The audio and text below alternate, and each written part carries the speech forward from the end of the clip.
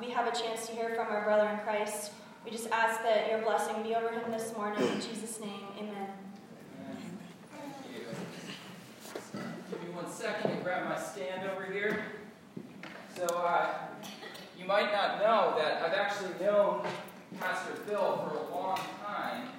In fact, he became the youth pastor at the church I grew up in right as I was graduating from high school. And he came in and I was all excited. And then I was kind of, oh darn, I'm not going to be in the youth group anymore. And he realized that I was disappointed. So he invited me to be his first youth intern. And so my first ministry position, official ministry position, was with Phil. And I guess it worked out pretty well because I've been in ministry ever since. So. But yeah. Oh.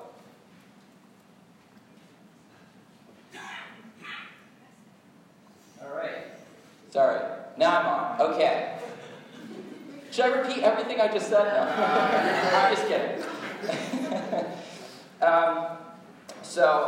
I have a message that God laid on my heart not too long ago about a particular passage of Scripture, and I really hope that it resonates with you guys this morning.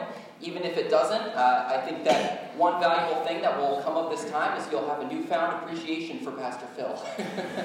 Because he is such a dynamic and awesome speaker. I love him. All right, so I want to start this morning with a question, which is, have you ever wished that God would make his existence and power more obvious than he does? I myself know that I have felt this way often. Some of us seem to just have a gift of faith, and that means that we can just walk outside and look at the world around us and just go, wow, that's so beautiful. I have no doubt that God is real and that he's powerful. But others of us sometimes struggle. And sometimes we think, wouldn't it be nice if God would just kind of show up in a really miraculous, dramatic, undeniable way and reveal himself? Or wouldn't it be nice if he did that more often than he does? I was in campus ministry for about 6 years. I worked at the University of Connecticut. And there are a lot of people at the University of Connecticut who are skeptical about the existence of God. And I used to go to this group on campus called the Freethinkers Club, which was a group that mostly atheists and agnostics would go to. So atheists are people who just say, I don't think God exists. And agnostics are people who say, well, you can't really know one way or the other, so you might as well not worry about it. And I would go there as the Christian campus minister, and I would try to engage in the conversations there and present a different perspective. And those conversations were hard, and it took a lot of time and investment in relationships in order to build something there where I could present my faith in a meaningful way.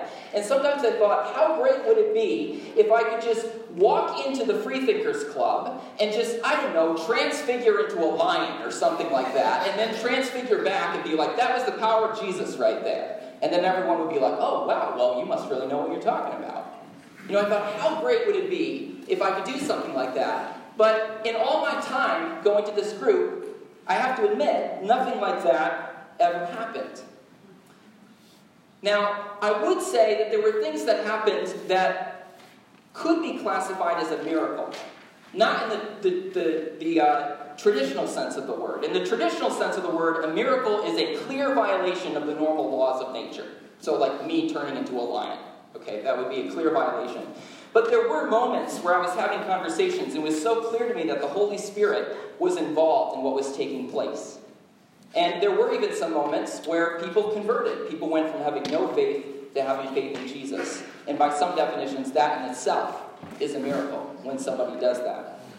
But as far as those clear violations of the ordinary course of nature, genuine miracles in that respect, I don't remember anything like that ever happening. And I remember at times feeling a little frustrated because people in Freethinkers would say things like, well, if there is a God, God would just write his name in the stars, and we could look through a telescope and see his name in the stars, and then I would believe. But he hasn't done anything like that, so I don't believe. Well, in the scripture passage that we're looking at this morning, God doesn't write, hello, I'm here, in the stars, but he does reveal his existence and his power in a very clear and dramatic and miraculous way. And he does it to people who are not acknowledging him. So I have to admit that this story plays a little bit like wish fulfillment for me. This is the sort of thing that I've longed for. Minus the slaughtering that takes place at the end. But the rest of it plays like wish fulfillment. So, if you have your Bibles, turn to 1 Kings chapter 18, starting in verse 17. 1 Kings chapter 18, I'm going to have it up here as well. Starting in verse 17. Alright, now just to set the stage here before I read this. This takes place during a time in Israel's history when Israel was really, really messed up. The king of Israel at the time was a man named King Ahab. And according to Scripture, King Ahab did more evil than any of those before him. Because Ahab had married a foreign woman named Jezebel. If you've ever heard that name used in a derogatory sense, this is where it started. Jezebel was a woman who worshipped foreign gods, and she persuaded her husband, King Ahab, to worship foreign gods, the Baals and the Asherahs. And because that was who was in charge, all of Israel was worshiping foreign gods. And within Israel, there was this one prophet of God, one faithful prophet of the true God named Elijah, the only one left. And in this passage that we're about to look at, this is a confrontation between Ahab and the one true prophet of God, Elijah. So, here's what it says. When Ahab saw Elijah, he said to him, "Is that you, you troubler of Israel?" "I have not made trouble for Israel," Elijah replied, "but you and your father's family have. You have abandoned the Lord's commands and have followed the Baals. Now, summon the people from all over Israel to meet me on Mount Carmel. And bring the 450 prophets of Baal and the 400 prophets of Asherah who eat at Jezebel's table." So Ahab sent word throughout all Israel and assembled the prophets on Mount Carmel. So I want us to notice what's happening here. Elijah is basically proposing a showdown between himself, the one true prophet of God, and, if you add that up, 850 prophets of the false gods.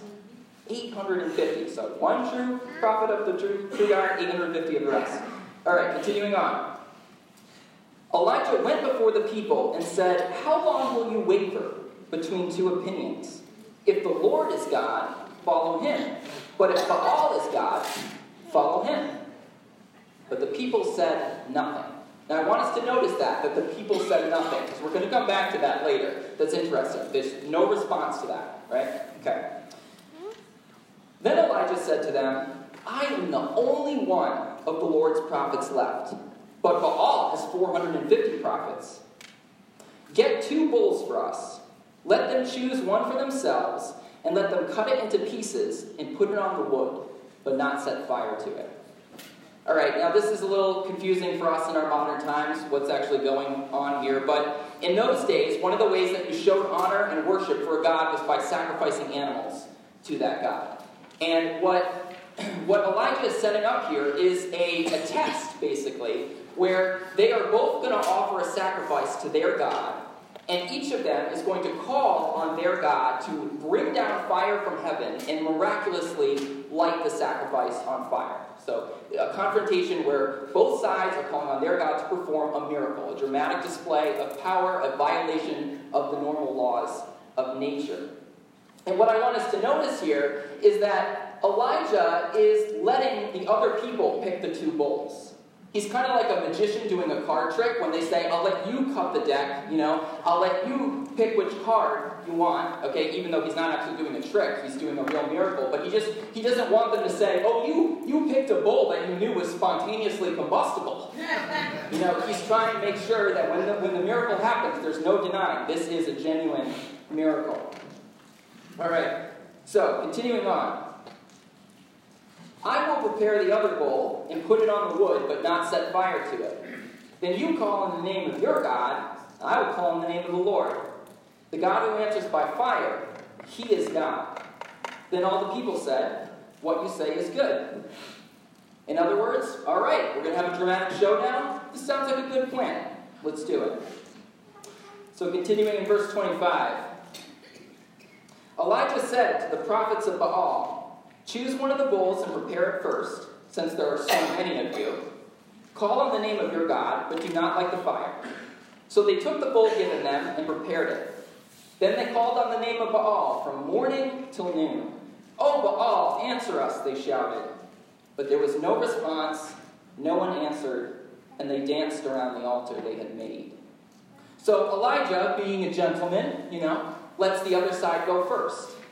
And it says right here that they went from morning until noon. Now, morning is probably daybreak, so that's about 6 a.m. So this is about 6 hours that Elijah is just patiently waiting while they call on the name of their God, trying to get their God to miraculously light this fire.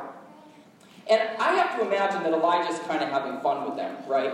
That he's that patient, he's waiting that long for them. He's giving them a good chance, right? He's like, hey, you guys can have as much time as you want here. 6 hours they're calling on the name of their God, and nothing's happening. In the next passage, you can really see that Elijah is having fun with them, because he starts taunting them a little bit. So it says, at noon, Elijah began to taunt them. "Shout louder," he said. "Surely he is a god. Perhaps he is deep in thought, or busy, or traveling. Maybe he's sleeping and must be awakened." Now, this is a good example of what we might call ancient Near Eastern trash talking. Right? And it's actually more so than you might initially realize, because that word for busy there, it's a Hebrew verb, and what it literally means is a withdrawal into a private place. And it's a withdrawal into a particular kind of private place that all of us would be familiar with. Basically, what Elijah's saying is hey, maybe your God is, maybe he's on the toilet. Maybe he's in the bathroom. I don't know. Just keep calling. So clearly, Elijah is egging them on. He's having fun here. And they take the bait. It says, so they shouted louder and they slashed themselves with swords and spears, as was their custom, until their blood flowed. Midday passed, and they continued their frantic prophesying until the time for the evening sacrifice. But there was no response, no one answered, no one paid attention. So, I don't know if you see that there, but they went all the way until the evening sacrifice, which means this is another 6 hours. So they've been at this for 12 hours now, and they're getting really, really excited and intense at this point. They are mutilating themselves, trying to cajole their God to actually miraculously light this fire. And the whole time, Elijah is just patiently waiting for his moment, right? Occasionally taunting, but patiently waiting. And now his moment arrives. Then Elijah said to all the people, "Come here to me." They came to him, and he repaired the altar of the Lord, which was in ruins. Elijah took 12 stones, one for each of the tribes descended from Jacob, to whom the word of the Lord had come, saying, "Your name shall be Israel." With the stones he built an altar in the name of the Lord, and he dug a trench around it large enough to hold 2 seahs of seed. Now, 2 seahs of seed is about 15 liters worth of water. So there's a trench here that can hold 15 liters of water. He arranged the wood, cut the bull into pieces, and laid it on the wood. Now, I don't know, if I was Elijah at this point, and I was confident that my God was going to be able to perform this miracle and send fire down from heaven, after 12 hours of waiting, I'd be like, okay, let's just do it. Let's just get it done, right? But no, Elijah wants to make this moment even more dramatic, even more exciting. So, this is what he says. He says, "Fill 4 large jars with water and pour it on the offering in the wood." 4 large jars. "Do it again," he said. And they did it again. "Do it a 3rd time." And they did it a 3rd time. The water ran down around the altar and even filled the trench. So this trench now that can hold 15 liters of water is completely full. So the sacrifice now is soaking. Completely soaking. I mean, it's impressive enough to call down fire from heaven and have it light automatically after 12 hours of the other side not being able to do it. But, oh yeah, let's just make it soaking wet too. Okay.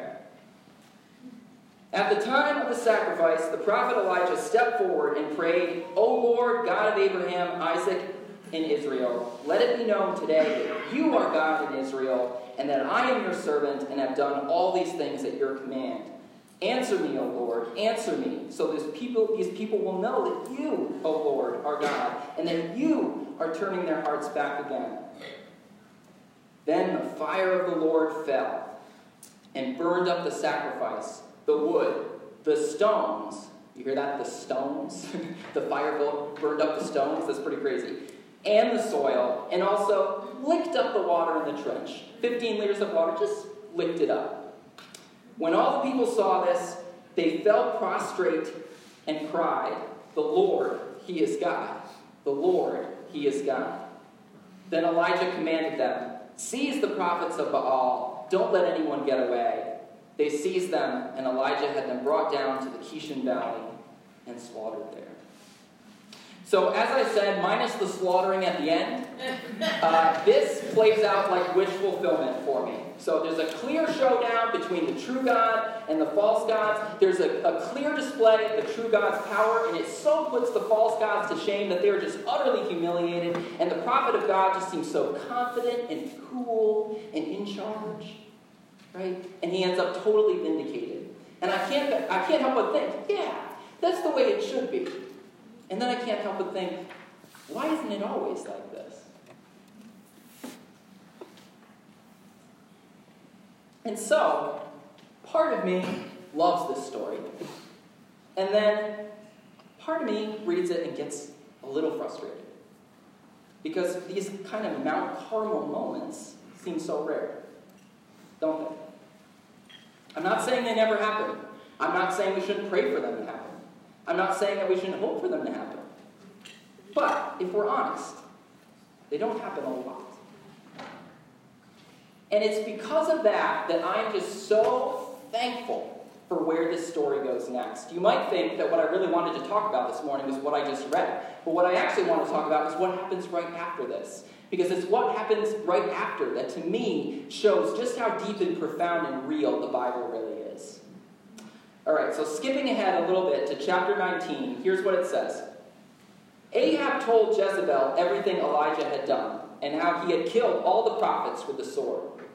So Jezebel sent a messenger to Elijah to say, "May the gods deal with me, be it ever so severely, if by this time tomorrow I do not make your life like one of them." Elijah was afraid and ran for his life.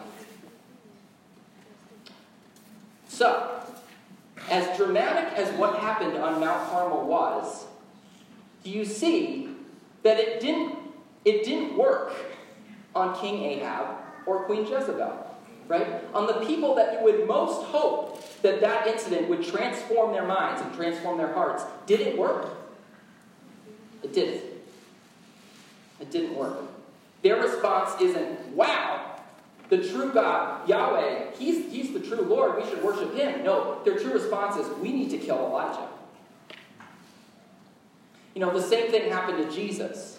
Jesus was undeniably performing miracles, and the religious leaders at the time who were opposed to him, they couldn't deny that he was healing people, that he was exorcising demons out of people. They couldn't deny that, but they also didn't want to bow down and submit to Jesus. They didn't want to acknowledge that they were wrong about anything. They had a vested interest in rejecting the true God, in rejecting Jesus, and so they just said things like, "Oh, Jesus is just doing these things through the power of Satan." Jesus is like, "Well, that's kind of ridiculous. I mean, why would Satan drive out Satan? It doesn't make any sense." But they were so desperate to reject Jesus because they had a vested interest in rejecting him that the miraculous things didn't change their minds. And of course, it didn't change their minds to the point where they had him crucified, which of course only succeeded for a little while, but they did manage to achieve that. Amen, yes. So, the point I'm trying to make is that miraculous, dramatic displays of God's power, as great as they can be, don't always change people's hearts. And they especially don't always have the effect of changing the hearts of the people that we would most want to see their hearts change. Now, it is true that what happened at Mount Carmel did sway some people to think differently. Remember, some people, when they saw it, they fell prostrate and they cried and they said, "The Lord, He is God. The Lord, He is God." However, there's something we need to recognize. Remember, back when Elijah said to those people, "How long will you waver between two opinions? If the Lord is God, follow him. But if Baal is God, follow him." How did they respond to that? They said nothing. And the point there is these people didn't really have a vested interest in whether the Lord was God or whether Baal was God. They didn't even know what they thought. They didn't have a dog in this fight.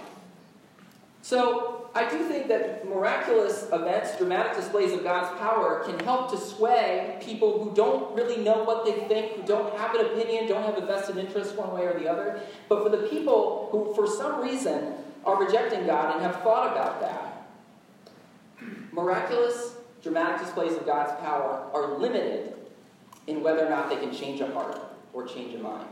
And we have to recognize that. And what we have to recognize is that God is the one who really knows when it's best to do some sort of miraculous display of his power. He knows when it's best and when it's going to be most effective.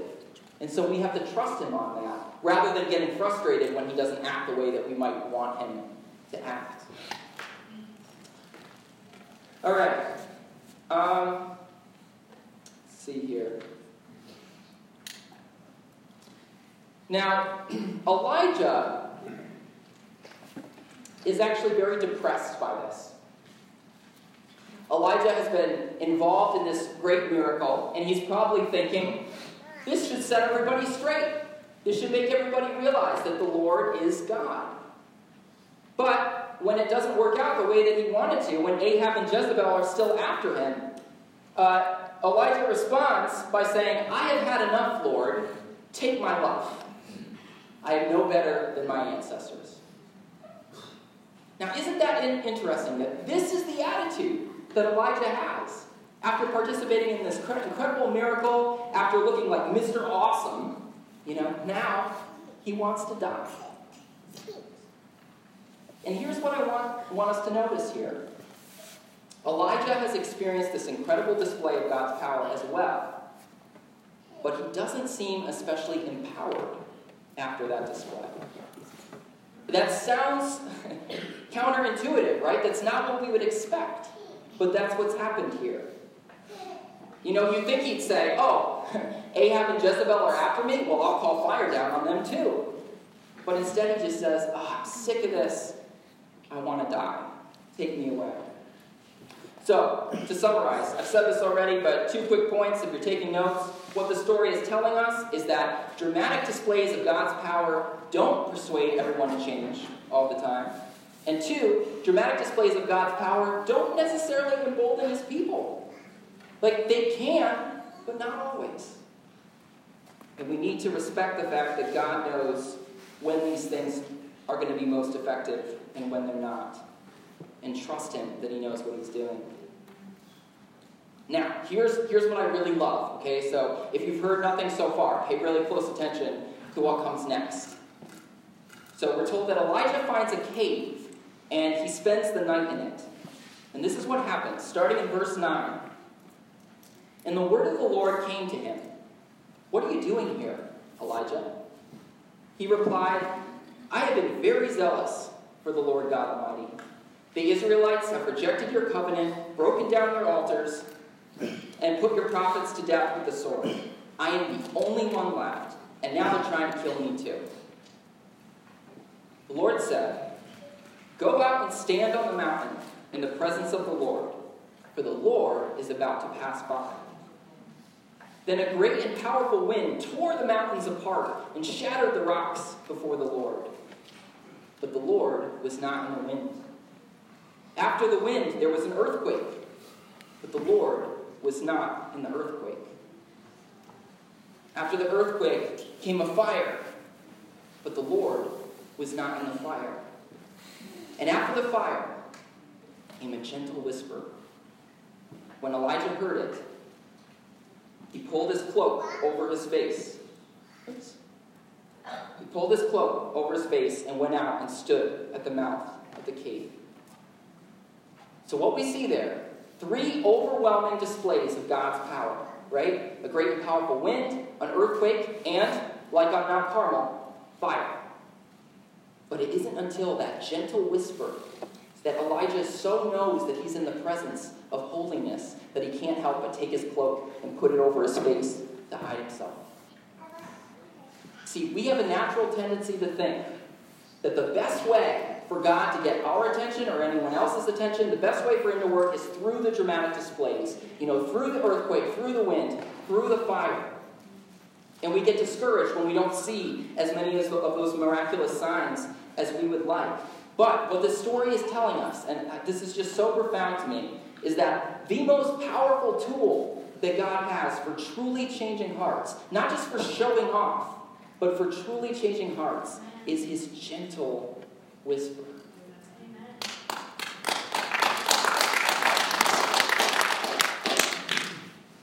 So, what does that mean for us? Well, I think there's two sides to the application here. One has to do with how we share our faith with others.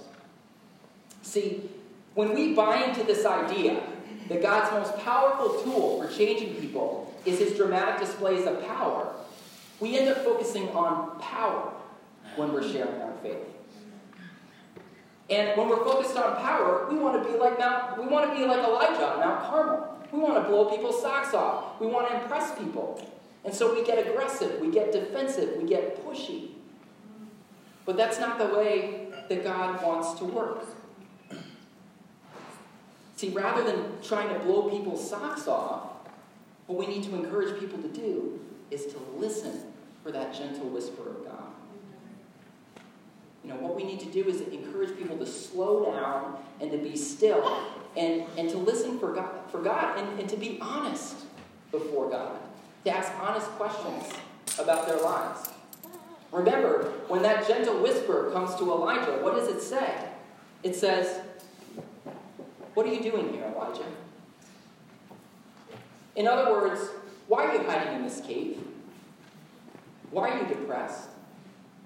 What are you afraid of? What's going on inside of you, Elijah?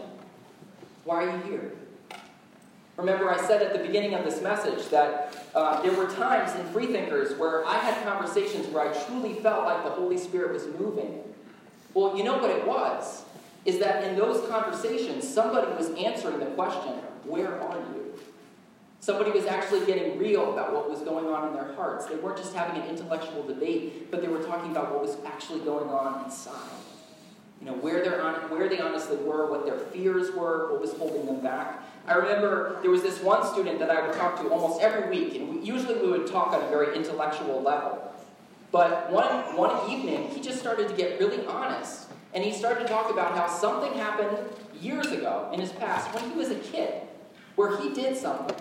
And he was so convinced that what he did was very wrong and terrible that he thought that if there was a God, there was just no doubt about it, he was going to hell. And he said that he lived with that guilt, and that guilt was so crushing, and that at some point he just decided it was easier to believe that God didn't exist. See, that's a moment where somebody's answering the question, where are you? That's a moment where somebody's getting honest and getting real.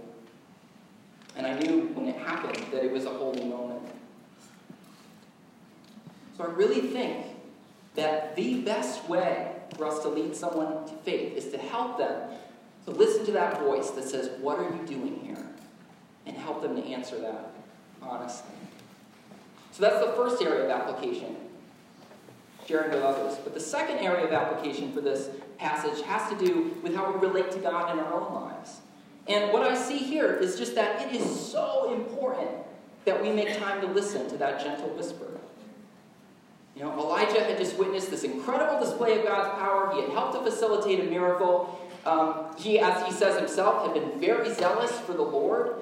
And so I would put it as Elijah had been serving the Lord, he had been zealous for the Lord, and he had been involved in miracles for the Lord. But guess what? He wanted to die. He wanted to die. And it wasn't until he heard the gentle whisper of God that he was empowered to keep going. So if we don't listen for that whisper, we are going to become drained emotionally and spiritually, even if there's awesome, dramatic displays of God's power going on around us. And I think it's so interesting that God speaks to us in a whisper, because that implies two things about God. One, it suggests that God is already very near, right? you can't hear anybody when they speak in a whisper unless they're already very close to you. So, God is near. He's already here. But the second thing it tells us is that God wants us to lean in.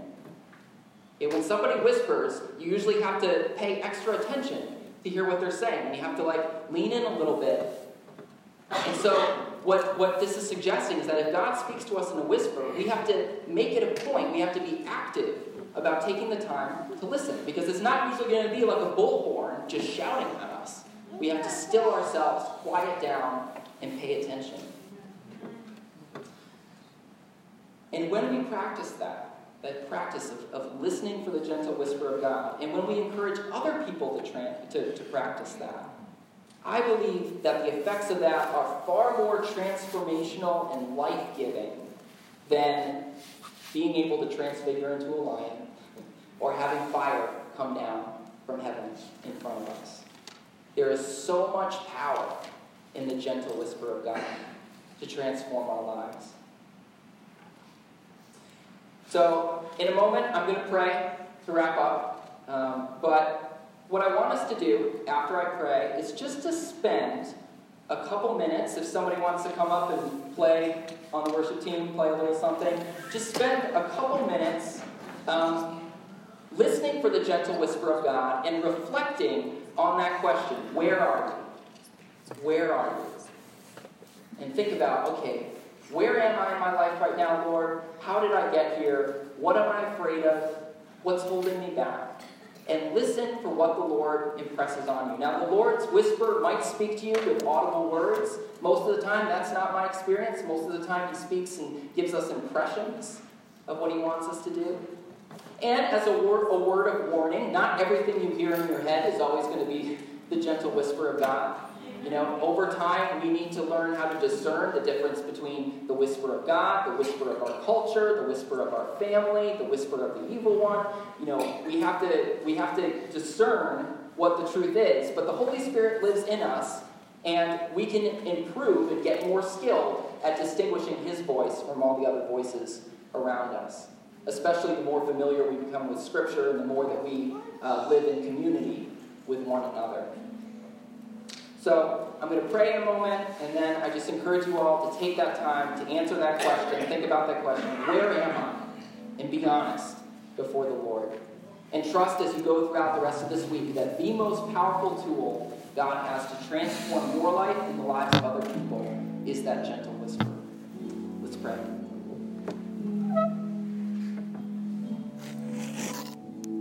Lord God, we thank you that you are powerful and that your power is often revealed in quiet ways. That's a mystery, Lord, but we thank you for it. We thank you that you are loving enough to reveal yourself in whispers. And God, I pray that you would help us to lean in. I pray that you would help us to be attentive to what you're saying.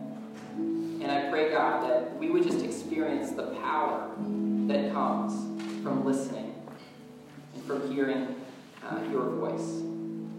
And God, we do pray that we might experience miracles. We do pray that we might see you moving in dramatic and powerful ways. Lord, we want to receive whatever it is that you might want to offer us, Lord. We want to be open to that. But we also want to recognize, Lord, that you are the one that has the wisdom to know when those things are most appropriate and when they're going to be the most powerful and effective. And our responsibility is to listen for your whisper. In Jesus' name, amen.